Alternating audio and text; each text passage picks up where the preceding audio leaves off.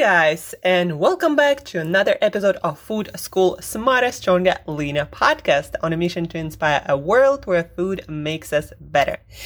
Guys, my name is Angela Shurina. I'm a certified nutritionist, nutrition and health coach, helping people to change their habits around food, nutrition, lifestyle, to feel your best, look your best, and do your absolute best in this world. Guys, today we are talking about fasting. I'm doing my more or less regular 42-hour weekly fast. And I'd like to talk to you about a couple of things that I've learned over many years that I've been doing different kinds of fasts. A couple of things that will help you to fast better and suffer less. First, guys, you don't want to be jumping into long fasts right from the start.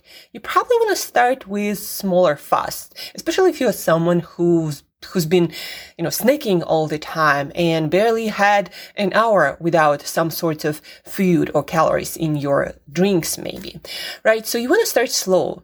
Maybe if you've been snacking all the time, first, stop snacking. And then maybe try going without food for 12 hours, then maybe for 14 hours, and then build it up. For me, it took many, many years to be able to comfortably do 18-hour fast every day that I find very convenient. And that's probably the most important reason why I stick to this window. So it took many years to comfortably do this without losing my sleep or feeling stressed about it or having those low energy moments.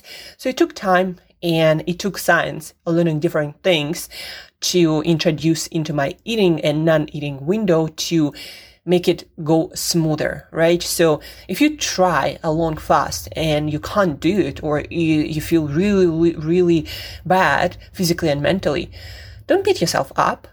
It takes many people years to comfortably do many fasts. So anyhow, start slow. That's the message number one.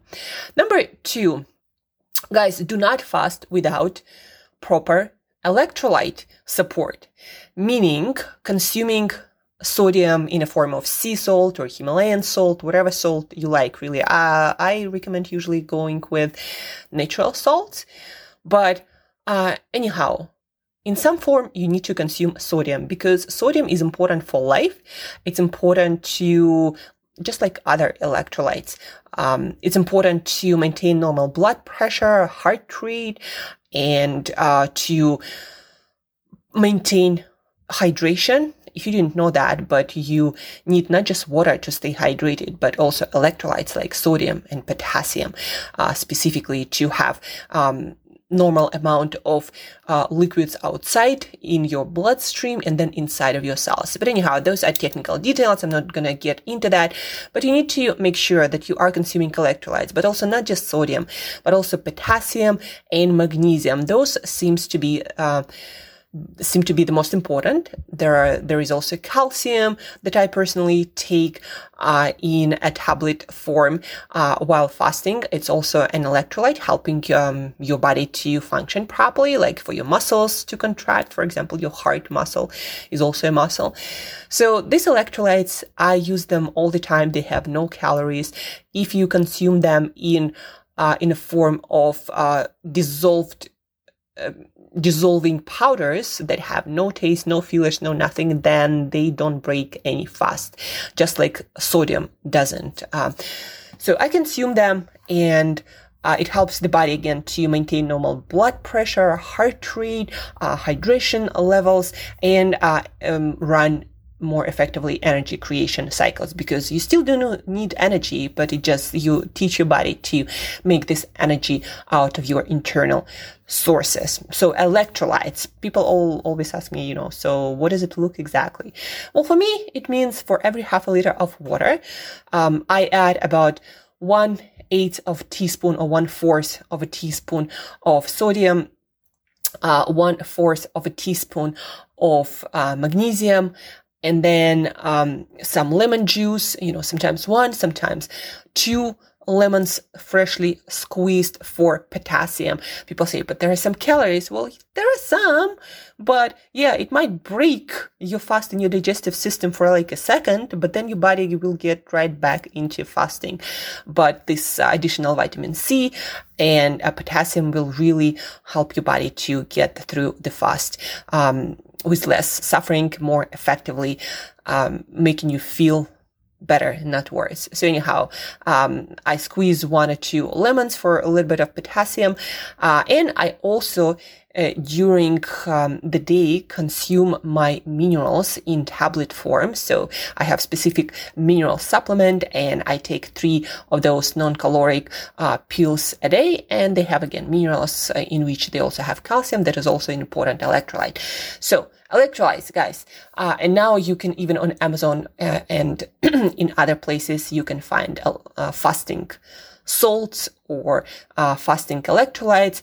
Just make sure they don't have any like sweeteners and calories, etc., but something simple like magnesium, sodium, potassium. If you need any advice on the best electrolyte supplement, just give me a sign, send me a text or something on my Instagram or email, and I'll give you my best advice. So electrolytes, they will make your fasting so much smoother. And again, they're needed to maintain your heart rate, your blood pressure, your hydration, energy creation cycles, very important things for when you fast or you don't fast, very important things for a living. So that's number 2, besides, starting slowly.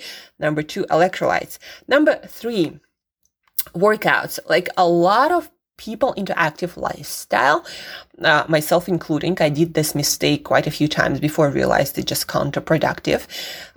And it would make me fail my fast and start eating more often than not. So workouts, intense workouts. Guys, leave your intense workouts for the days when you're not fasting. First of all, it's gonna make your hunger go up a lot. The more intense workout, obviously, the more your hunger gonna go up. The second thing, it's gonna make your blood sugar fluctuate a lot, and that will create really like big energy dips, and also will make you mentally feel much more stressed. And again, the drive to eat will increase a lot. And then another thing you want to think about, when you do your workouts, most benefits come from when you recover. And when you recover, you need nutrients. So if you do the workout and you have no nutrients, it will take much longer to recover. You're going to get much less benefits from your exercise. And it's going to compromise your immune system, because every time you do intense workouts, your immune system is compromised, but then hopefully you eat and it's, you recover and it all gets back to normal. But when you have no nutrition and your stress levels are just elevated, through all the way throughout, when you work out and after you work out, because you don't eat.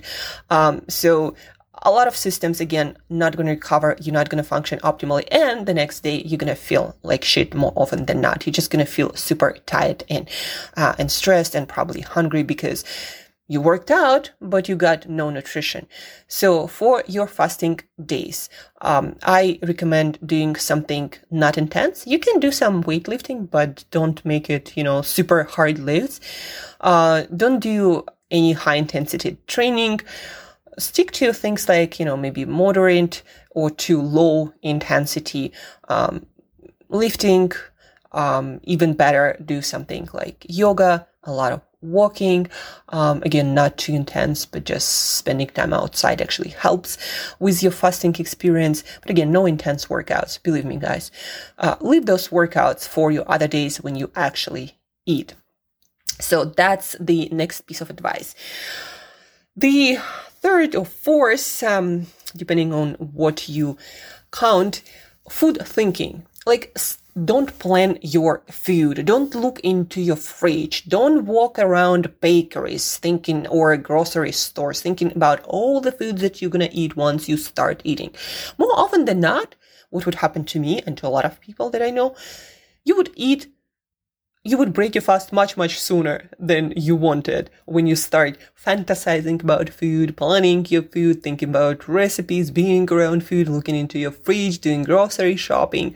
All of that stimulates your brain a lot, and you just start thinking about food a lot. And your brain will tell you things like, oh, if you fast, you're gonna like die, or something else gonna happen to you, or like the food's gonna run out, or this is amazing meal and tomorrow is not gonna be there, somebody will eat it. Like your brain knows you, and it will come up with all kind of excuses to make you eat. So the less exposure to food and food thinking, food stimulus you have, the more chances you have to continue and finish your fast. Just personal advice. Until you get really strong with your fasting routine, do not go thinking about food, looking at food, smelling food, especially smelling. It's one of the most powerful drive for your brain to, make you eat. So no food thinking, planning, looking at food, etc. And my bonus advice is, some people you would hear would say, keep yourself busy to not think about food. And it is true to a degree. But what I noticed, keep yourself busy with things that don't stress you out. Now, for example, if today you decided to fast, but tomorrow you have this important presentation that you need to get ready for, and maybe you need to write it up and come up with ideas, it can be quite a demanding mental pursuit. It can be stressful at times. And that can make you really not comfortable being without food. And more often than not, again, your brain will make you break your fast. It's just going to be so much difficult when you have a lot of stressful things to do.